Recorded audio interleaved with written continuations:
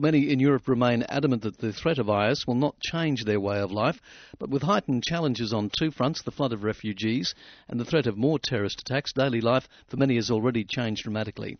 Susie Dennison is the co-director of the European Power Programme at the European Council on Foreign Relations, and she joins us now. Hello to you.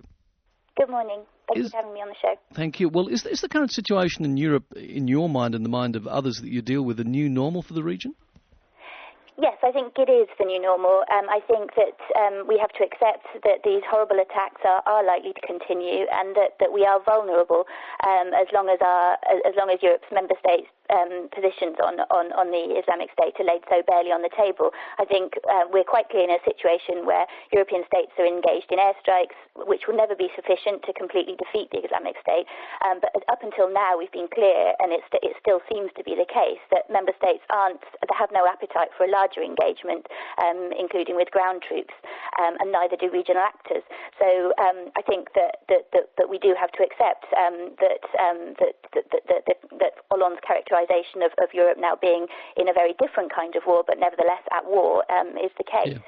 It certainly does pose a particular challenge for the European Union, doesn't it? Because depending on the geographical location and size and the health of any member's economy, some member states are in a much better position to deal with the crises than others.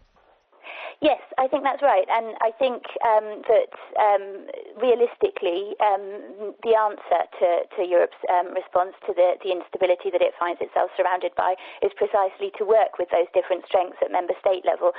If the EU institutions' voice via the Commission and our central bodies, Federica Mogherini, the High Representative for Foreign Policy, doesn't necessarily resonate so strongly in the southern neighbourhood, in the eastern neighbourhood. We know that to the east, Germany's voice does.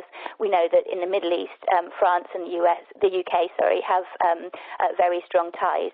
And I think that the part of Europe's response has to be using those ties as a way into the conversation, and accepting that trade isn't distinct from foreign policy or defence, and that promoting our values, rule of law, and our interests, such as stability, are not distinct over the longer term. Now, when we look at these issues of terrorism as well as the refugee crisis, it's fair to say that the Middle East as well as North Africa, they're the hotspots that have a very severe impact on Europe in particular. And yet, on your annual scorecard, I'm told, Europe's relationship with that region scores the lowest. Why is that? Well, we score in the scorecards on the basis of European policy to make a difference. So there's also an element of potential in the way that we score on outcome. And clearly, on the Middle East and North Africa, we haven't invested the diplomatic energy that we should have there on the basis of the potential that we have through these ties that we've been talking about, and also on the basis of the extent to which this region is on our doorstep, and it is now instability there is directly impacting within Europe's borders. Clearly, the nuclear deal with Iran earlier this year, Europe played a crucial facilitating role there, and that shows that we do have a potential to make a difference through diplomatic processes there. But the Syrian conflict, on the other hand, which has much wider direct implications for Europe's stability, has been allowed to continue with relatively little engagement from Europe's side for nearly 5 years now. So that's why we have criticised Middle East policy for that lack of strategy. Well, you've got to take into account, haven't you, the deteriorating relationship with Russia, although there are signs that perhaps there could be some accommodation in Syria. What does all this mean for the future of global leadership in these precarious times?